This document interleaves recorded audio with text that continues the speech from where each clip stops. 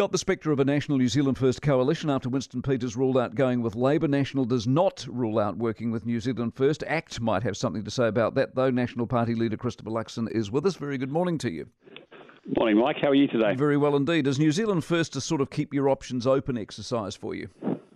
Oh, look, I mean, as I've said before, we're not really going to speculate on coalition arrangements. I know I know what everyone wants us to, but we're a year out from an election, and frankly, the only way you're going to change this government is your party vote National. Winston Peters was on the program yesterday. He said, "Go ask anybody, ask Bolger, ask Clark. I'm trustworthy." Do you trust him?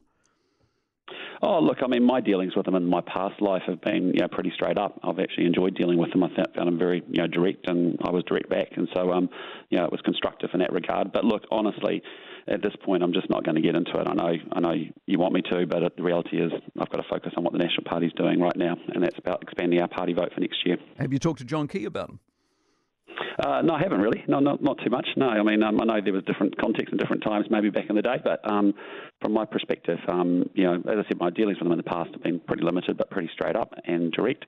But right now, what I'm saying is we've just got to focus on, if you want to change this government, I'm telling you, there's only one way to do it, and that's party vote National. It's a problem for ACT, though, isn't it? Potentially New Zealand First. Well, look, again, it's just way too premature. I mean, there's a long way to go in this election. I think it's going to be very tight at the end of the day. I think there's a lot of work to do, and I think for us, it's about making our case to the New Zealand people about why you should party vote National if you want to change On this the voting age that we've just been talking to Kerry about, would you whip your people, or do they get a genuine free vote? We've already discussed it as a caucus and as a party. We're really aligned and very comfortable with 18. I mean, it aligns every around single a bunch one of you? milestones. Yeah. I mean, as a party, we've discussed it, and our party position will be that we're very comfortable with 18. That's now held on here. Is it the party position or is it an individual position? That's what I'm asking you. Would you whip your members into voting along party lines, or can they vote in a conscience sense? We don't have to, because our party, we've already had the conversation in our caucus some months back when it first came up, and everyone is of the view that we actually think 18 is the right thing. And so every single member of the National Party is of the view that 18 is the right age.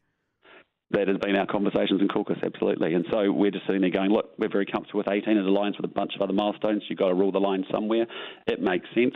And all I'd say to you, Mike, is, where is the Prime Minister and the Labour Party? They're just doing ideology around hate crimes and lowering voting age rather than actually doing the stuff that Kiwis care about, like school attendance and youth offending and gangs and even access to justice. Well, if you were in charge of what they're in charge of, wouldn't you try and deflect as well? Is this activism, by the way, from the court? Distraction. Exactly. Is this activism deflection from the court?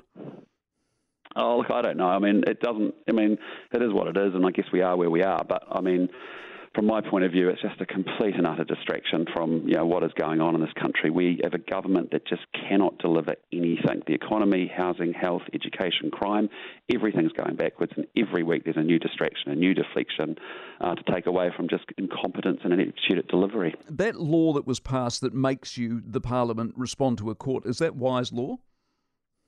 Yeah, ultimately the Parliament has to be the ultimate, writer of laws and No, I know they do, so, but I mean the law that Kerry Allen was just talking about that says you're obliged to respond when the Supreme Court says something. Why are you?